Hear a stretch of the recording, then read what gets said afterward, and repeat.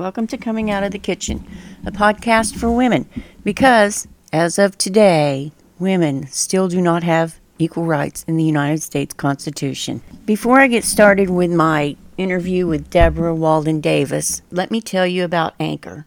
Anchor is the platform I use to create my podcasts. It's totally free to use. You just go to anchorfm.com and download the app to your smartphone or computer. It's free. And did I mention you can earn money when you use Anchor?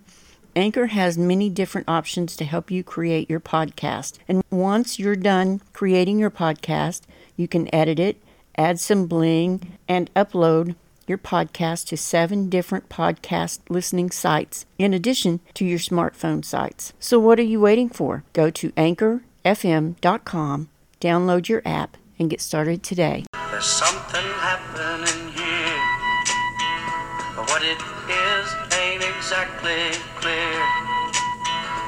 So Deborah, Hi. it's time to talk about your books. My favorite subject. The last time we talked about you. So I'm just going to ask you some basic questions, and then, if it's okay, we'll just highlight on some of your books. Does that sound like a good deal? Sounds good.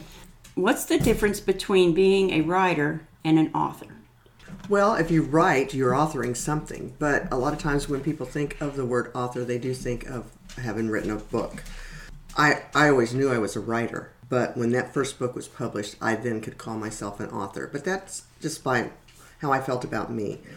If you write poems, you're an author of those poems. You know, if you write a letter to the editor, you still authored that letter. But if you just journal or something, maybe that's what a writer is? Because I've always written, but when I called myself an author was when I had that first book in my hand. Have you received any negative book reviews? You know, the thing is, mostly what I get is really good. I got a review on Goodreads that talked about how fantastically written it was and researched and this, but didn't like the ending. But they didn't tell me why they didn't like the ending. All I could think of was it was a happy ending. You know, some people don't like it. On which book or on all books? That was on Almost Home. Oh, the first book. The other one, well, maybe in Almost Home too, I left something, there was, not all questions were answered. Okay? You got it partially answered. You got a question partially answered. But then again, only partially answering that question leaves it that you can write a sequel to it. That's what I was going to say. Yeah. So I don't know if that was the reason or not, because you only got a partial answer.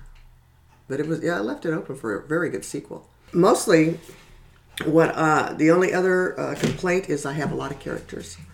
And I know I do. Well, when I read your books, I know I said I almost need a whiteboard to keep up with all these characters. Yeah. But I did not mean that as a negative thing. If you are a police officer or a private detective and you've got people to investigate and you learn a name from them, that's a character. That's a character. Somebody said, well, you could have a flow chart, okay? But so you got to be careful with that because you're going to end up giving away some of the book. So I've thought about that, and I've thought about, not giving them names. Maybe just, I keep a list of my characters, and I refer back to them. In your daily life as you go around, aren't you meeting people all the time? I'm a teacher. If it's going to be a guy who knew this guy back in the Army, well, we're going to have a name, because we're going to use that name again. So it might be somebody that isn't in there very much, but we do, and meet people all the time. Maybe that's what I thought was so enjoyable, because like I told you, the first book I took my time reading it, but the last 3 I just couldn't put them down. I'll be honest with you. I mean, I was up at 4 o'clock in the morning picking up your book, and it's good to hear. And reading it till I fell asleep. I just had to, which is not good because yeah, it is. Well, it is. I mean, it's not good if you're going to interview the author. Because I didn't stop and think, well, I should ask her about this. I started reading it so that I could interview you over it, and then I just got so into it that I just blew through it. I thought, well, I'll come back. Yeah. And I've not had time to come back and do that. So we're kind of doing this interview off the seat of our pants here, right? Yeah. Okay, your characters. you named them, if I'm correct, after people you know. Some of them. Did you Some of match their character No. with their? No. Because I remember, what's the one guy? Jonathan? Jonathan Starr. Tell that story if you Okay, don't mind. No, it's a great story. And like I've mentioned before, Jonathan and I have talked about when we get on Ellen, we're telling the story. This is Ellen's last year. We better hurry We up. better hurry. Send it in. I had retired from teaching, and I was working selling jewelry at JCPenney. And I'd been there about 3 weeks. And I was opening the gate to come back from behind the jewelry counter. Mm-hmm. And I saw Jonathan coming behind me. And so I didn't want to shut the gate on him. I said, "Oh, are you coming out?" He goes, "Oh, honey, I did that years ago." So next week I come in, and getting ready. And he looks down at me because he's tall. And he says, "Deborah, I want to be in your book." I said, "Oh, you got to be a kick-ass Vietnam vet that women love." He goes, "I'm in." Totally not the Jonathan Starr I know. But boy, he's a great character in the book. Yeah, well, and I'm sure Jonathan And he Starr loves that you it. know is a great character as well. Oh, are you kidding? Or you would not have- That guy cracks me up so much. I tell you, if I will never miss one of his birthday parties. I will. If every chance I get, I go see him. He's wonderful. He's so fun, so much fun. And through him, I met Brian Sanders, who's a local artist. Okay, and he did the selfie project, silly selfie project, and he's been posting a lot of good work on Facebook recently.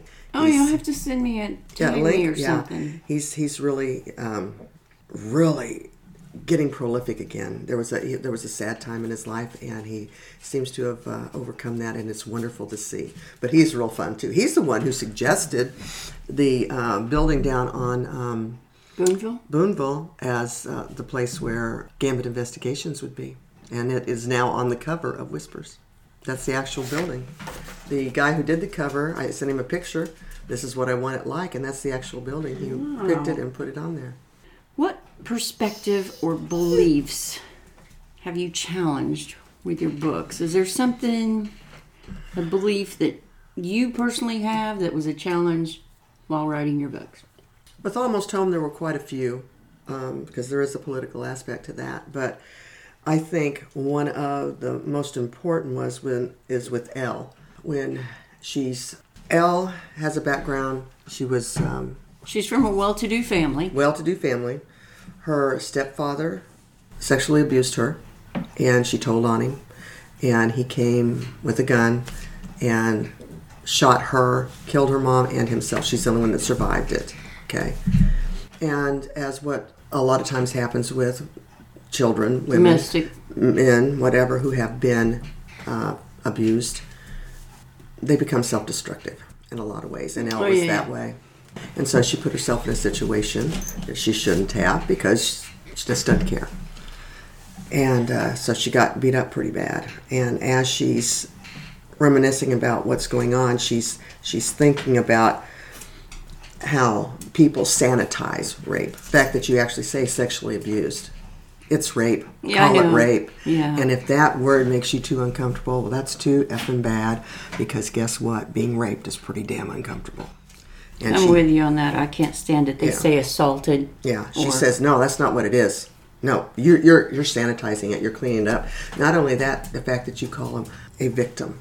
I'm sick and tired of hearing that word victim. She said it makes you sound like you're this cowering little thing. She's a survivor. Right, and she's not a cowering little thing. Because, yeah, she got beat up that night, but the guy was in worse shape than she was. I'm going to go back to the word rape, if you don't mind, That's because fine. that is a trigger word for me. I mean, when you talk about sexual assault, I just want to punch a hole in a wall. It's sexual assault to me is you're a child or a woman or a gay person, whatever, walking down the street and somebody shoves you up against the wall and grabs your personal parts. To me, that's an assault. Yep. A sexual assault. Right. Rape is rape. Rape is rape. Rape is, and leave it alone. Call it what it is. It's Yeah. just quit watering it down so that people can feel better about themselves while they're Exactly. reading about it or listening about it, whatever. Exactly. Rape is rape, and it should just be. That just, Sorry, I went off on a No, tangent. well, that's what Elle does. She brings it to the forefront. Okay, I mean, she doesn't spend a whole lot of time on it. That's what she says, Right. you know, and she is a survivor in a lot of ways. I know your love of music and movies, and that your books are inspired by verses in the songs you listen to. How do you choose the song? Do you choose the song, or are you like sitting in the traffic at a red light, listening to your song, and you know, a green Vega goes through and triggers something with you, and you're like, oh, yeah, the horse with no name. Right. You know. Sometimes it does happen. I'll play my favorites, and sometimes that happens. Well, the new one is Bob Dylan tune, Not Dark Yet. How did I choose that one? Well, as you know, Shelby Lynn is Elle Wyatt's go-to person, because Shelby's had a lot of tragedy in her life too. And so her music, how Shelby has coped with it is with her music. With her music. And her music has helped Elle cope with the things in her life. So Shelby has a CD that she recorded with her sister, Allison Moore, also the author of the book I've been reading. So as I was listening to that, they do Bob Dylan's Not Dark Yet. And I'm going, Not Dark Yet? What you could do with that? And then the next line is, Not dark yet, but it's getting there. That's my next book. And it's I have the title, and then I start And then flying. the words come. Yeah. Yeah. But it was that's I can exactly see how where it came that would about. be a good title, because You know? that's a wide open field. Anything could You happen. yes. Does if I'm talking to children about that, they think, well, it's getting dark outside. But you talk to somebody that's got some stuff in their shady stuff in their background, Yeah. or they face their own demons. What is the hardest part to write in your books? The hardest scene, sometimes the hardest scene is just a transitional scene, because you're going from one thing to another. Maybe it's a day or so later or whatever, and it's not all that important, so you don't spend a lot of time on it. But there's so many times those transitional scenes, when I go back and I read it, it's just not right. Yeah. It's not, and I'll work and I'll change a few things I've got it, and then even when I'm getting ready to go to publication, I'm going, it's still not right, and I'll end up having to work hours to get it. Okay, so a lot of times those are the hardest to write, but it has to be right. If it's not right for you, it's not right for them. Sometimes the hardest is also where you don't want to make any mistakes, where it's a technical Oh, yeah. thing, because I've got an in-flight emergency. It's technical. It's got to be right on, and I've got to have the research, and I've got to have the consultants, and they've got to go over it and read it. But still, it has to be where the reader can understand it. It can't be that technical. Okay, so those are kind of difficult. When the deed is done, you got to make sure there aren't any clues, and you got to go sanitize it, And the last one, that one, I have her stop and what I did was I had my character, I just got in her head, had her stop at the door and go through her mind everything that she had on that list, and she'd almost forgotten one, and she turned around and got what she needed. Was that because, you were playing the character? I was in my head, the character. Checking them off. And you were checking them off in your head, and you almost forgot one, and then you just incorporated that into the book. Even though I had a list of everything. Yeah. But when I was in her head, there was one thing I forgot on that list. Is or was the part that was the funnest to write? Well, we were sitting here just a few minutes ago because I had to go get it. It was just so much fun. Again, getting into the head of your characters. So it's in Whispers. And we've got The Anniversary Killer. Okay, the very big psychological thriller, this one. Now, Whispers is the second book. Is the second book. Okay. Right. Now, it's not giving anything away to tell you about The Anniversary Killer, okay? What he does is he considers himself having a girlfriend, okay? And he sends her cards on every holiday. But it's always a Halloween card. Okay? Mm-hmm. I don't care if it's Valentine's Day. I don't care if it's 4th of July. It's always a Halloween card. And then on Halloween, he sends her a card with a picture of a dead body of somebody she loves. So he's the anniversary killer. So he's changing his MO a little bit. And he's stalking her somewhat, this newest one. this newest girlfriend. He's in St. Louis, and he's waiting for the right time to go do the things he wants to do. And so this is how it goes. He was lounging on the queen-size bed, staring over his folded hands at his wiggling toes. He thought of all the players in this little production. Thinking of himself first, he began, "This little piggy went to St. Louis." The next line was Lydia's, "This little piggy got sick." Then the new character, Hadley, "This little piggy met a floozy." And don't forget Poet, "This little piggy's got a sidekick." He paused, trying to think of a comparable last line. After a minute, he gave up and said, "And this little piggy is one happy camper." He laughed so hard he almost fell off the bed. So, that was fun. Who would have thought of doing little piggies? Oh, no, that's hilarious. Okay? He's just sitting in bed and looking at his wiggling toes, and he starts doing that because he's just sick. But that was fun. The thing is, it's like you're going along, all of a sudden something pops in your head. "Oh, God, I work here. Oh, I ought to work here." Those are fun. And then, like I said, I got to call all my friends, and we all laugh. Okay, so what is your writing process like? Are you a plotter or a pantser? Well, since we looked up what pantser is, I know that's what I am. I'm a pantser. I know how it's going to start, and I know how it's going to end. Oh, you already know how this next book is going to end. I know exactly how it's going to end. I know where it's going to end, how it's going to end. I don't know what all we're going to do to get there. So as I'm talking to people, but it's... Is it a good character or a bad character? Well, the line kind of gives you a hint when he says... he read over what he'd written. The facts were a little shady, but just add the word allegedly and the lawyers would be happy. So it gives you a little hint about it. That's a wide open. Oh, okay. Yeah. Okay, all right. And there's another clue when the caller says you like exposés. Well, you got a big one on your hands now. What's your schedule like when you're writing a book?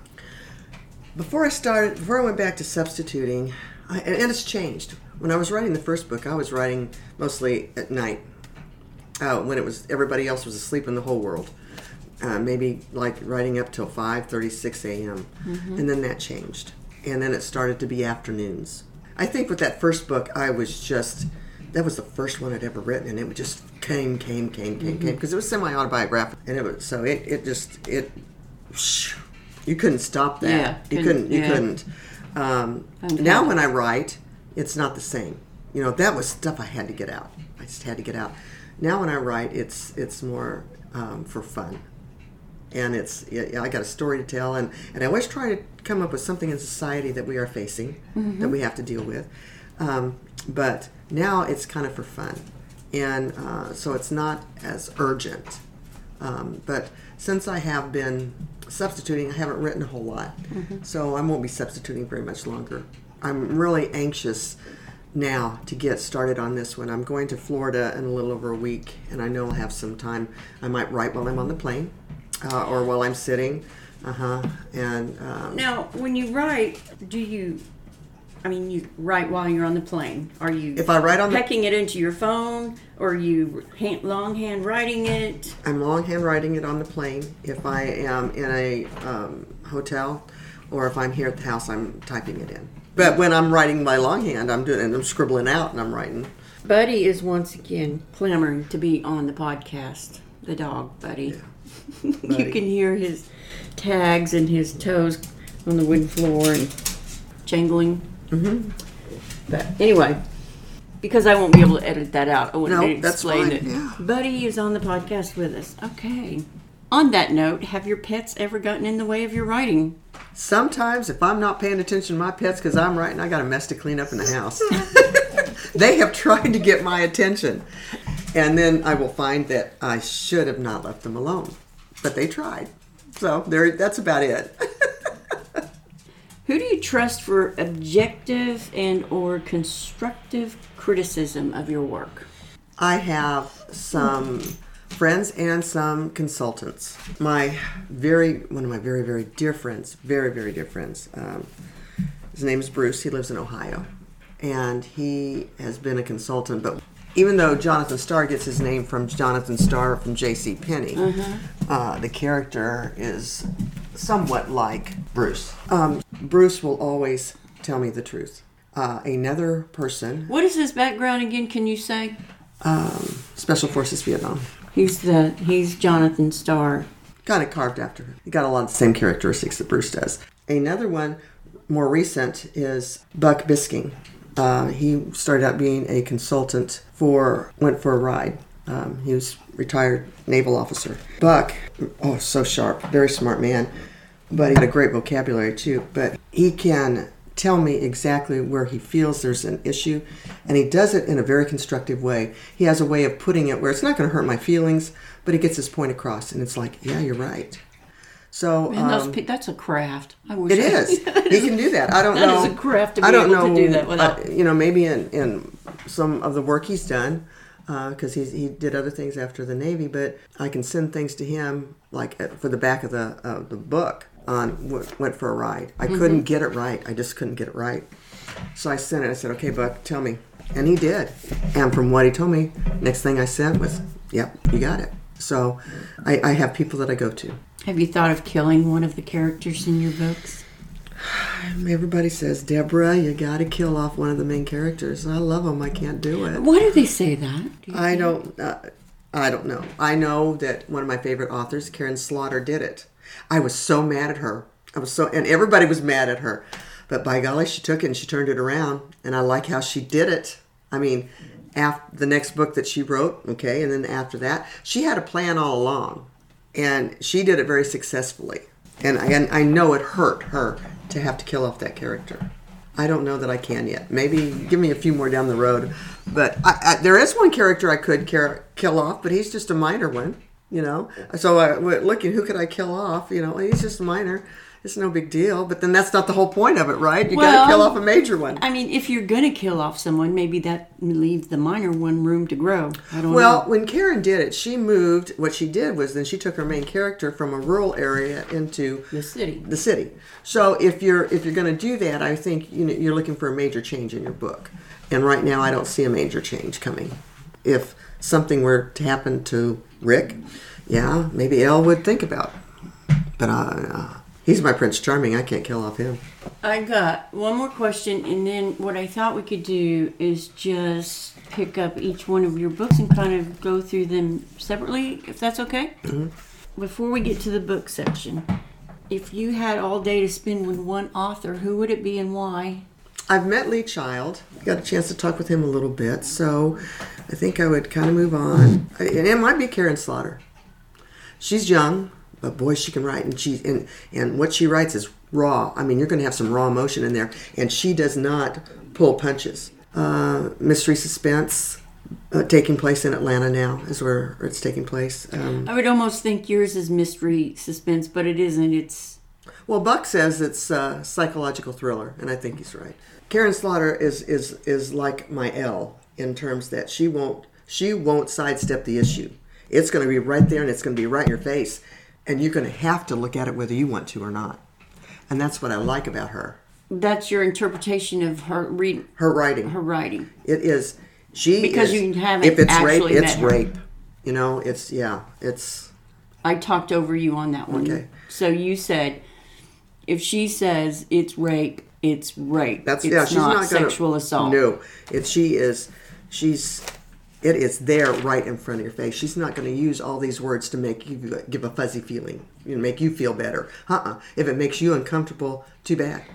This is life. It was pretty uncomfortable for the person who had to survive it, yeah. Right. Yeah. So I think I would talk to her because she's that kind of, wow. She's just, it's there. And you can't get away from it. And you don't want to stop reading. You can't get away from what she is putting there for you. How many books does she have out? Oh, geez. She's got quite a few. She's got a lot. And she's got great characters. Fantastic characters. I will have to put her on the list that I have to read, but I have a bunch to read, plus everything else. But I will try to get to one of her books for sure now. So I'm going to take a pause for just a moment. Take a little break. We'll get some water or another glass of wine, and we'll get back to it. Okay, so during the break, Deborah and I kind of discussed how we're going to finish this interview, and we've decided that we are going to just take it one book at a time. So we will just chop this interview up into several different, and today we're going to talk about the first book, Almost Home. When I was researching for this podcast, researching you, I came across a YouTube that you did with the Sisters in Crime out of St. Louis. Fedora Amos? Fedora Amos, president of the St. Louis branch. Correct me if I'm wrong. Who told you write like you talk? That was my editor. Dr. Douglas Starr is my editor, and he is a journalism professor at a university in Texas, and of course now retired. He was an Associated Press reporter back in the day, so he's seen it all. He's very good at what he does, and he's the one who told me that I write like I'm talking to somebody, like I'm having a conversation. And it was very complimentary because he said it's a superior form of writing. Well, I felt before you even said it was a superior form of writing, which is remarkable. That's a great thing to have someone say. I felt the same way. I felt like I was in a conversation with you as I was reading the books. And I don't, that's rare that you feel like you're in the book having a conversation with someone. I feel like when I read your books, I was right in there just watching it all go down. Well, that's what a reader from Florida said. She said, I felt like I was meeting with you having coffee. And so she said, I usually read straight through a book, but with yours I paced myself. I didn't want it to end. I wanted to go and have coffee with you. And I think part of that comes from the fact that I'm a storyteller. I'm telling a story. Mm-hmm. And it's like I'm sitting there talking to you, telling that story. Right. And so what was it like talking to Fedora Amos? It was a thrill, historical fiction, and based in St. Louis. And so she's a very, very bright woman, very accomplished. And so it was a joy to talk with her. And she's very good at interviewing. So I considered it a very big part, An honor. An honor, a step up from anything that I had ever done. Okay, so Almost Home is autobiographical. And so what do you want to say about Almost Home? Almost Home was like, describe it. There was stuff I had to get out. I had to get out stuff in my life that I've lived. Okay. But it's not entirely no, you. It's some of it is a great deal of the Shelley Matheson is me. Shelley Matheson is me. Correct. Okay. But I mean, some of the things she goes through are fake. Yeah. But she is me. There's no doubt about it. We talked about this a little bit in the earlier podcast. Okay. I was born in 1953. I graduated from high school in 72. The opportunities for women just weren't out there. And Shelley, like me, felt like she was a second-class citizen because she was female. And as the years have gone by, things have changed for women. We're still not there, but things have changed. And would I have become a teacher if I would have had all the opportunities? I don't know. Yeah, well, you talked about Barbara Walters Yeah. because you had said that you had studied some journalism in school, and the only reason you didn't go was because Barbara Walters was just starting out. Yeah. I wanted to be a journalist. I wanted to be a writer from early on, but I didn't see really the possibility of that. And then my self-concept, adding to that you're second class. If I'd had a different belief in myself or whatever, I think I could have done it. Now, yeah, I think I can do anything I want to. Well, I know I can now. I've written 4 books. I'm going on the 5th. And going on the 5th. So I know I can do anything I want to now, but at that point, I didn't have the confidence to do what Barbara Walters was doing, to put yourself out there and be criticized and, Yeah, they drug her through the... Yeah. So I just didn't, so I fell back on what a lot of women did.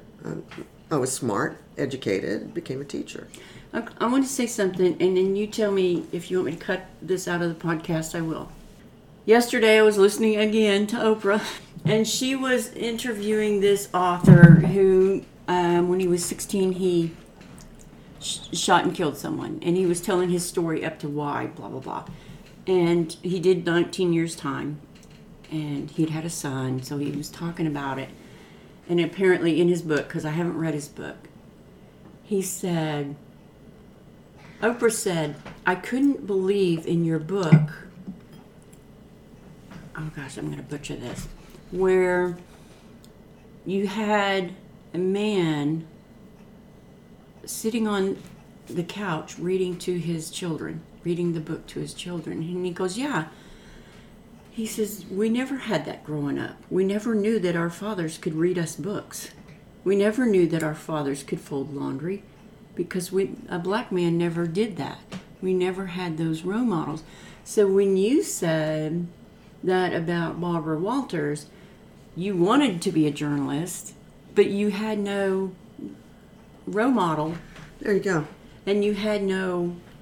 I mean, did you watch her go through some of the trenches? Did you know Yes. what she was going through? Yes. Because I know she went through HE double hockey. Yeah.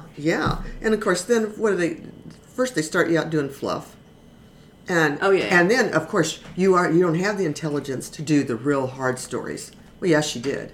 You know, it was kind of like I read about Jackie Kennedy Onassis, and she was with her second husband, right? And they were talking politics with a bunch of people. And okay, she'd been first lady, she'd been in all of this, and she has something to say, and they just put her down and shut her up. Yeah, shut her up. What do you don't know anything? Get out. By golly, she did. And Wait a that minute. was By golly, she did. By golly, she did know stuff. Did she? She lived through it. Did she sit down? No, she left. She left. She walked out. There was all these men telling her she didn't know Jack, and she left. Well, she knew Jack Kennedy, and she knew more. But she lived through all that stuff. What do you mean? You know, but no, she had nothing to contribute. She was female. But Shelley Matheson addresses this problem because of what she is going through when she stumbles onto a 35-year-old unsolved murder, and she finds that it's linked to Nazis. Oh, yeah. Okay? And white supremacists. When she stumbles onto that, she has always been the type. She grew up in a military family. She grew up, as she says, with every combination of DNA you can think of, is what she grew up with. Everybody was the same. And so she considers herself unbiased, non-racist. She's got friends that are black. She's got friends that are Hispanic. She's got gay friends. She's got everybody's her friend, right? And yet, when she gets into this and she realizes, all I've been doing is talking it. I haven't been walking it. And she realizes, I had no clue what my friends of color were going through. She says, I wasn't a mother of a black child, wondering if she's gonna wake up the next morning Friday and hanging in a tree like Michael Donald. She wasn't the guy who wondered if he was even going to live till the end of the day, who was dragged on the back of a car for 3 miles till he died down in Texas. Those things happened. I know. And the gay boy that was I have in the no barbed wire. idea what it was like, even though here I am thinking I friends. have no race. I don't have a black friend of mine said, Deborah, you don't have a racist bone in your body. And as I'm reading and doing all this, I'm going, maybe I do and don't know it. Because I was saying things that were really stupid. Because it just showed I didn't get it. And I women have been held down. Even we still don't have equal rights amendment in the Constitution for women. We do not. We don't. And we have only been allowed to vote in the last 100 years. I know. But by golly, I do have a chance to get. I know, it's just crazy. So we got off on that, and I apologize. It's socio-economic. But it's life, and that's what we were talking about with Almost Home. It was me. I got to get in there and hit those things that I've always wanted to hit, and never felt I had the confidence to do it. Never felt that the words were really there. And boy, but they came. They came, and I couldn't stop them with Almost Home. I couldn't. Now, like I said, some people, I think, that one is the one that has only a political aspect to it. The rest of them don't. And with that one, that's because it's autobiographical. Yeah. And of what was going on in the country at that right. time. We were having Americans again turned against American, which is still continuing now.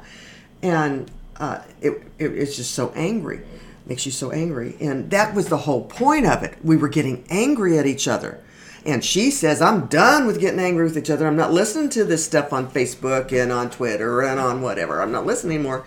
And that's when she goes looking for that friend and stumbles across that murder. But she had those things they had to get. So when somebody says, well, it's a little I said, well, did you read till the end? If they don't agree with my politics, that's fine. You don't have to agree with my politics. That's what America's all about. Mm-hmm. Okay? Did you read the end? No. I said, well, read the end, then we'll talk. Did they? And I haven't heard from them. And I've done that a couple of times. So get through the end. You may find that it ends differently than what you thought. When she comes to terms with things that are going on in America, maybe it might be how you could resolve some things too for yourself. Lessons learned. On page 50, even little children knew I was undesirable. The 6-year-old boy walked up to me in daycare where I worked while in college and announced, quote, "Men don't like fat women," end quote. I already knew they didn't, but it stung to have a child say it to my face. But then again, children have no filters. They only repeat what they have been taught. Society started teaching me at an early age, and I was one of its best pupils. When I look back at pictures of me taken at the time, I wasn't obese. I was just more Marilyn than Twiggy. I love that. That, to me, is just, I know this sounds corny, but that is beautiful. That's how I felt. It's raw, but it's beautiful. I mean, that it's said. We don't, not all of us are going to be 5'3" blonde with what is it? 36, 24, 36. And if you see them today like that, there's had body contour. Come on, for the most part. We can do that today if we want. If you'll notice, I never had braces, and so these 2 eye teeth stick out a little bit more. And Dennis says, "Yeah, Deborah, braces, and they are. I'm starting to have issues back here. Are your molars out? Yeah, but I'm starting to have issues anyway. Okay. And braces. But then I got to thinking, I don't know. Do I really want to get rid of that because that is me? At times I look at that, those crooked teeth, and where those eye teeth just come. It's like you've been punched in the face a little bit, like Linda Ronstadt used to have. Her teeth were that way. Who was the famous model that had the? Oh, Cheryl Tiegs. Yeah, she refused. Was it Cheryl? Yeah, she refused to get them. Refused to get them. She had a space between her teeth. Refused to get it. You'll do much more successful than that.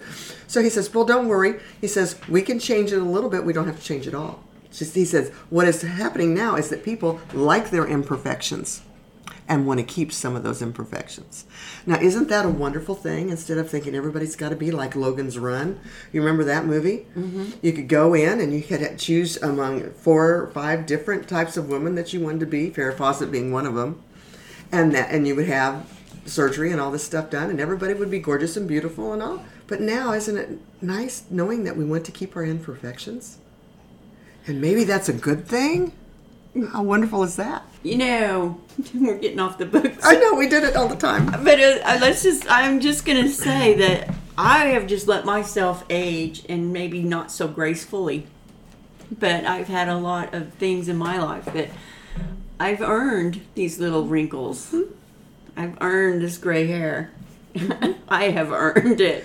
Yeah. And so but when I look out at the world, I see, I'm 36 years old, and then I look in the mirror and I'm like, what happened to you? But smile and the wrinkles don't show. Oh, they still do. But not as much. I don't know. I'm not going to do anything to change it. I worry about the people that do all that stuff, and then what's going to happen 20 years down the road. I don't know. People are worried about the vaccine, but they're putting all this other stuff in their body. I like who I am now. Yeah. And I like how I look now. The gray is real. I like how my brain says I look. That's good too. I don't care about the rest. And people get on to me for wearing a mask, and I said, "What? I'm doing you a favor. You don't have to see half of my face." That's it. Yeah, turn it around, turn it into humor. But the Jewish gal that was on that podcast, she said, everything that has happened in the last 6 years is everything out of Nazi playbook. It is. And it's still happening. It is. People, and that's why. What are we getting all this banning of books and everything, and going to tell what teachers can teach about history? Whoa! Who's trying to control history? Talk about counterculture. Talk about who's controlling it now? Oh my goodness! We're not going to talk about this. We're not going to talk about that. Oh my! Who? Oh, that's what she said yesterday. It's completely out of the playbook. It is. And that's why she goes around to schools that invite her, and she has this program that teaches about, the Jews and what happened to them. And she was telling a story about her grandfather, which was horrific, but, every one of those stories were horrific. Yes. That would be just the worst, most evil sin if that were to happen on the United States. And that's the whole thing, But in your book, you address that. The United States of America brought Nazi war Germans criminals. It's called Operation Paperclip. Mm-hmm. over here. They brought Nazi war criminals over here. They expunged their records and brought them here. And what was put their them to work. purpose? They didn't want it. All these great, fantastic minds going to the Soviet Union. So they brought them here. But they were Nazis. They were not just Germans. No, they were not. Von Braun was one whose father ran a space program. So he came here. He did do good work. But in Operation Paperclip, it is brought out. Nazis beside us. And this is true. These are true well documented. Yes, well documented. Okay, these are not. Yeah, This is not just something an author puts He in would, a book. This for is his factories. They were making missiles and things like that. And for his factories, he would go to the concentration camps and pick out the slave labor. Von Braun did. Okay, so again, I wasn't him in that day. What would I have done being faced with either or, this or that? I don't know. So how do you judge? Okay, but some of them were pretty bad, and some of them came here and also spied for the Soviets. So you've got to do your work and your history. Yeah. Okay, some of them contributed and were great. Don't get me wrong. They did. They came and they did great things here. Because of that is how I could bring in Operation Paperclip. Yeah, we brought over these people, and I could pick one of them and make up one that wasn't very good. Now, Lisa, in your book, Yes, she's German descent. No, she's German descent. refresh my memory. Okay. Was she from one of those that were brought over, or was she just a German descent? How I got started on the book was, okay, I'm retired. Mm-hmm. I'm on social media, and all this fighting back and forth, and oh God, it's awful, and I'm done. That's not what I retired, was sitting here, and because I started taking part in it, Oh, yeah. And I'm going, God, give me away. I don't want to be angry. I'm in retirement. This is not what retirement's supposed to be angry about. So I started looking for a friend I hadn't seen since 1976. Now, we were both Army brats. This is true story. She and I were best friends at Fort Leonard Wood. Our dads retired in 68. She went to a suburb of Chicago. I went to Seligman, which is down by the Arkansas line. Okay, we saw each other one more time I was probably a freshman in high school. I went to visit her. I mean, freshman in college. I went to visit her. Okay. How was? Haven't seen from her since. So How I thought, was she when you went to visit her? Oh, great. She was working and everything. Her father had passed away, but she had been born in Germany. She was total German. Her adoptive father was an American serviceman. He had gone over there, met her mom, fell in love, adopted her. They came here. Okay, so I went looking for her. Right. I couldn't find her. And I could find where she became a citizen, a naturalized citizen. And I found her adoptive father's family on a genealogical site. And from there, I found his grandniece on Facebook. And I got in touch with the grandniece and introduced myself, gave a bit of information that only my friend and I would know, so they know I'm not a, scammer, whatever. And she says, "Oh yeah, I know who you're talking about." She says, "Let me talk to my Aunt Pat. I'll get back." I didn't hear anything for 2 weeks. Mm-hmm. So I get in touch with her again, and she says, "Oh, don't know who you're talking about. You got the wrong family." Then I got his obituary, and there were their names with my friend's name. They were lying. Okay, yeah. Why are they lying? Variety of reasons. Maybe she didn't want to see me. I don't know. Whatever.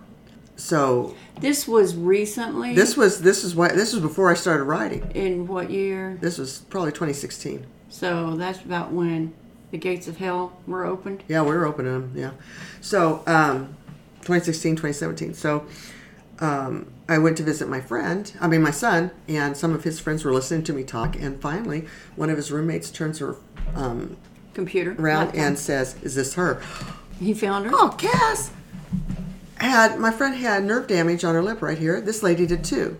Her head was shaped the same because she had that heart shape where the chin comes down. Her fingers were shaped the same and everything. Her age was right. And I'm going, yeah. And I go, what? She goes, this is a woman living in Germany, and she was going by her mother's maiden name. She went back to Germany? If it's her, she was living in Germany, going by her mother's maiden name. What had happened was, I had her mother's maiden name. This friend had put in mother's maiden name, and she popped up. So, why is she, if this is her, why is she in Germany going by her? Okay, never have found out. Don't know the answer. But so I'm telling my best friend here, she says, Deborah, you're a writer, and there's your book. And that's what Almost Home became. And then it was, choom. Then it just opened up the floodgates, and it all came tumbling out. So, my friend's parents had grown up in Nazi Germany. Again, as an author, what can you do with that? Especially when you know all this history. My dad was over there. And that's how that book got started. And it would just, boom! It was fantastic. Do you think that because, you were writing about Lisa, it made you look back at yourself and all the memories came flooding back and you just had to get them out? Had to get them out. All the things all my life that I always wanted to say and never felt I could or should or whatever, they came out. But what is even better is that now my main female character is Elle Wyatt, and she's in her 30s, and she can say and do them now. She doesn't have to wait until she's so old she doesn't care about what anybody thinks. She says them now. So, that's what you were saying. Yeah, I spoke for Shelley Matheson, but Elle Wyatt speaks for me. She speaks for the girl who grew up who never could say those things, because she does. And she doesn't care. And she's in The Whisper. She's in Whispers and On the Border and Went for a Ride. And she's going to be the subject of Not Dark Yet. Yeah, I could tell that. Not Dark Yet. Yeah.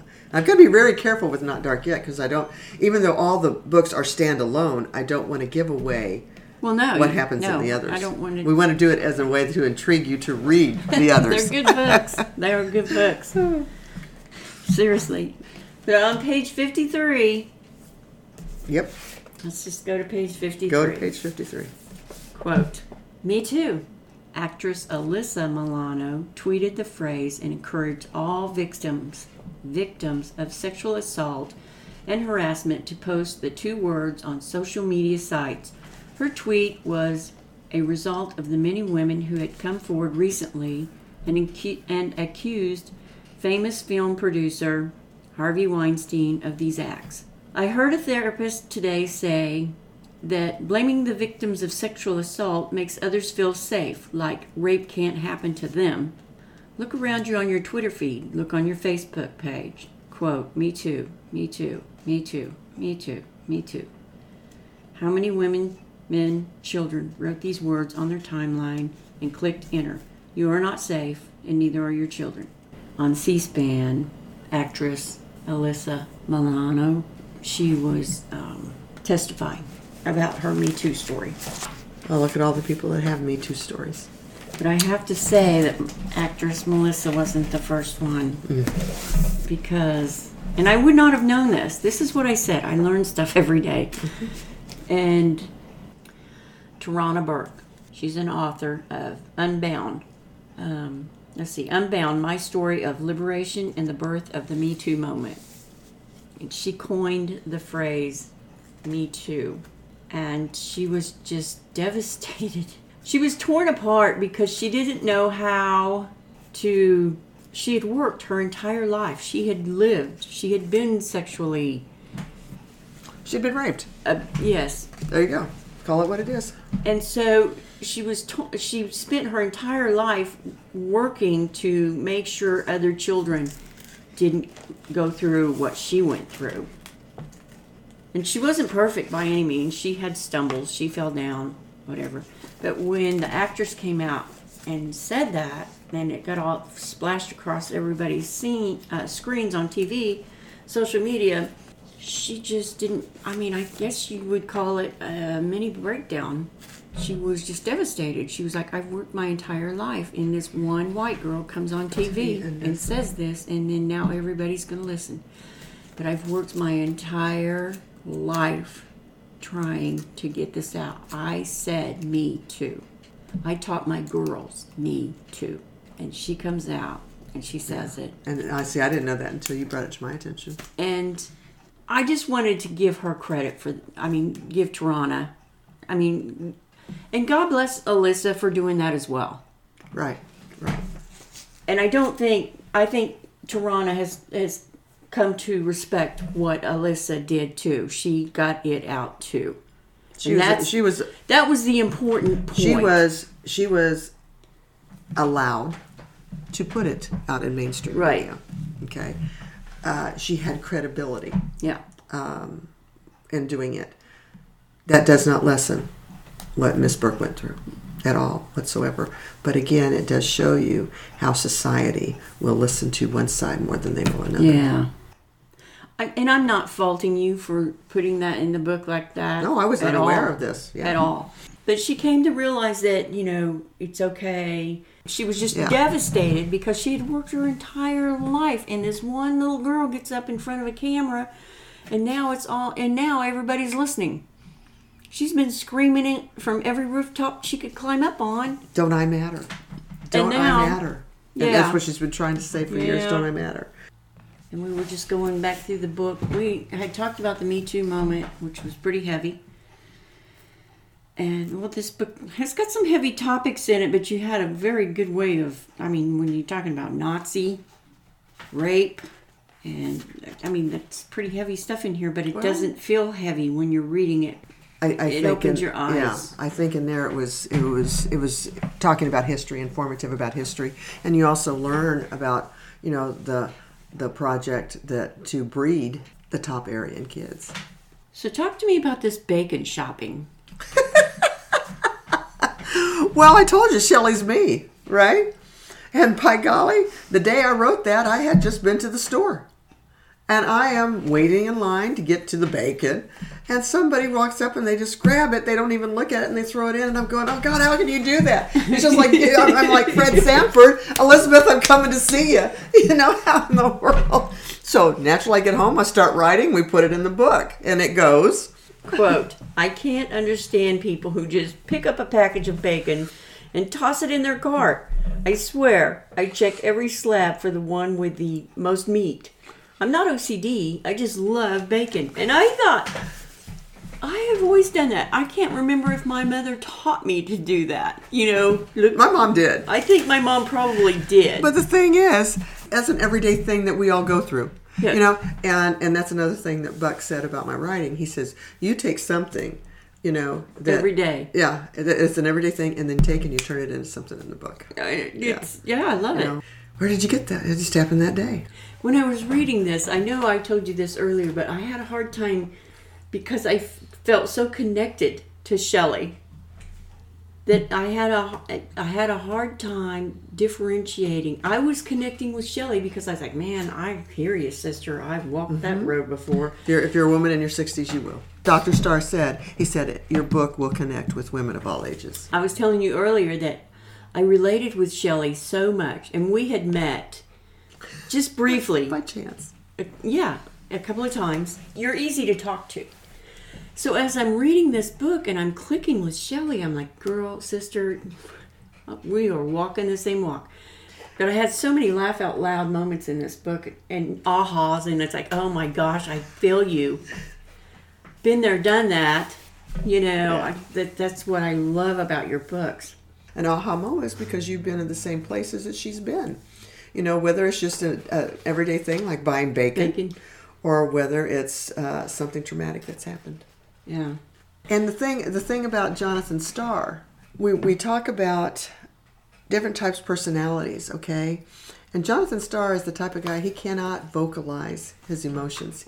He's not going to be the one that's going to give you a Valentine's present, okay? He will find other ways to show that he loves you. Though some people may not see it, or someone would think, he doesn't buy you anything for Valentine's Day? No. But by golly, he makes sure that my coffee creamer is always in that refrigerator, no matter where we are. Mm-hmm. That's how he shows his love. And there are different ways of showing love. And I did research on that, too, to find out. He is a caregiver, although he's not demonstrative with it. And that doesn't mean that a man doesn't love you. He doesn't have to constantly be kissing you and hugging you and holding your hand and whatever to show his love. He can show his love in other ways. Yeah. And that's the way Jonathan Starr does. And I think a lot of women can identify with that. Yeah. When I try to picture Jonathan in my mind, I think of this, I want to say stoic, but I don't know if that's the right word. Oh, it's pretty good. You want to know who I had in mind when I wrote him? Yes. Actor Chris Cooper. Chris Cooper. Well, he's got a Academy Award. And he's from Missouri. I liked that too. The movie Where's he from? Missouri, Kansas City. The movie that I really loved him in was Lone Star, which is a John Sayles movie, and it was that character that he played there was who I modeled Jonathan Starr after. Well, and I would love if this was ever a movie. I want Chris Cooper playing that part. He's not a gorgeous-looking man, but he hate you is. For saying that. But hold it. I mean, if you look at him, the more you watch him, the more you listen to him, he becomes the most gorgeous thing on the earth, and that is true beauty. And that's who I want to play Jonathan Starr. So you've named Jonathan Starr a former Vietnam vet. Yes. Who looks like Chris Cooper. An Oscar-winning Chris Cooper, yeah. Actor. Yeah. That's, wow. Isn't that the way it should be? Yeah. Well, and so when I wanted to have scenes with Jonathan, I went through and I found pictures of Chris Cooper. Oh, no, and I could describe how he would stand. I would describe what he was wearing off of pictures of Chris Cooper. Yeah. Yeah. I can see that. Yeah. It makes the work a lot easier. Oh, yeah. Oh, I like that look. That's how Jonathan Starr. Yeah, that's it. So anybody knows Chris Cooper, tell him get in touch. We got a great part for him. That's right. Shout out. Hashtag Chris Cooper. So in Almost Home, and we are focusing on Almost Home, you've got 3 other books. Shelley is not in the 3 others. Yes, she makes an appearance. When I got done with Almost Home, Shelley and Jonathan were looking forward to retirement. I'm not going to change that, okay? And I didn't, when I wrote Almost Home, I didn't think I was going to write any more books. That was it. Right. Oh, well, hey, I got a lot more things to do and say. So I decided to make characters in their 30s. Okay, so Shelley and Elle know each other from a therapy group. Okay. For those who have been sexually abused. And there's another friend in there that was in that group that makes a big part throughout. So she gets mentioned now and then. And then her son, Daniel, which was named for a friend of hers who died of AIDS, has a recurring part also. I'm thinking of bringing him in big time, but I don't know. Daniel in the book is named after real life Daniel who helped you out of a situation. No, not a real life Daniel. That's fine. I was raped when I was 17. I didn't even look. My fault. I always thought what happened to me that night was my fault. Okay, that's how we were raised. It wasn't until I was in therapy that I'm sitting there, and my therapist's name is Hal, and we had just finished the topic, and he's making notes, and he's not even looking up. He's making notes. He says, "So, tell me about the time you were raped," and I'm like 50, and it dawned on me that was a rape. For all this time, what had happened to me that one night wasn't a rape. And it wasn't until that I came to terms with what it really was. So, in the book, Shelley has been raped. Because you don't talk about it. Well, You don't. If you were 7, what were you wearing? Who were you with? What time was it? Where were you? You! Yeah. Good God in heaven! Mm-hmm. He took my virginity. I didn't give it to him. He took it. So you were talking to I'm sorry. So I was talking to my therapist, but that was the first time it had dawned on me that that's what had happened to me. Now I start healing because now I know all the reasons for the self-hate, the self-doubt. Curious. Yes, all of it. It wasn't me. It wasn't me. It was him. But it wasn't until my 50s that I realized that. And then things started to change for me. Amazing. That's a big one right there. Do you want me to cut that out? No. Okay. Everybody, I wrote a letter to the editor that tells about it, So Is that the one that got you in trouble with the school? No, that was a different. This was the one to the editor. This one was after I'd been retired quite some time, and I'd already written all about it. But it was the first time I came out and told people about it, and I definitely called my son to let him know it was there, because I knew he was going to hear about it one way or the other, and I knew that my students were going to see it. But it was time. It was time. You know, the thing is, with Almost Home and with the things that have happened to Shelley and the things that have happened to Elle, you would be amazed at the number of people, women especially, who have come up and just grabbed my hand and said thank you, because the same thing happened to me. A lot of people also want to victim blame and why didn't you come forward? That's nobody's business. If you decide, that's your personal business and your situation. If you decide to come forward, okay. You know, yeah, give some I'm glad time you got to- the strength. But if a woman who has been through that decides she doesn't want to, you don't call her out on that. She's making the best decision for her and her family. You just shut your trap. It's none of your damn business. So I hate it when they do victim blaming, victim shaming, whatever. You have tragic things happen to you in your life. You make a decision whether you want to make it public or not. Nobody else does. And nobody has the right to tell you. Everybody that you processes things different anyway, whether it's a tragic accident or a horrific rape or just different personalities process things differently. Right. And there's a reason for that. Right. And that's nobody's business. Exactly. You know, when I had to tell my son, it was hard. But once I found my voice, I'm not going to shut up. And that's speaking of finding your voice, Cheryl Wheeler song. As soon as I find my voice, I found mine. Thank you, Cheryl Wheeler. There you Please come to Missouri so I can see you in concert. So I'm going to wrap this one up. Okay. The next time we get together, which I hope is soon, we'll talk about Whispers. That's Okay. the second book. It's my favorite book. Whispers and On the Border were probably my favorites. Before I read those two, Almost Home would have been my favorite, but yeah. It's just, I don't know how to explain it. I love it when you can't decide. When you read the book and you feel like you're a part of the book, it's just like, Yeah. Come on, Cass, let me tell you a story. Sit down, let me tell you a story. Well, thank you, Deborah. Thank you. And until next time, Coming out of the kitchen. Have a great day. Bye-bye. Nobody's right if everybody's wrong. The point of Almost Home is you've got a lady who has let the words of others define her whole life. And she has finally come to the point where she has been on a mission. She has been seeking out the real truth of who she is, how she got to be where she is, and about not only herself but American society.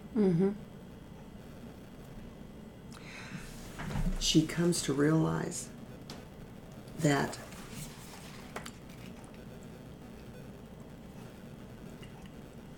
you never know. You can sit and you can plan and you can put yourself in situations about how you're going to act in a certain situation. If this were to happen to you, this is how I'll react. This is going to happen. But you never know until you are actually in that situation, because it's not everything is black and white. Because not everybody plays by the same rules you do. And you might not have all the information needed to make the right decision, but you make the best decision you can, giving what you know and how others are playing the game. And that's what she tries to do, the best that she can. And that's all any of us can do. No, it's beautiful. That's Shelley.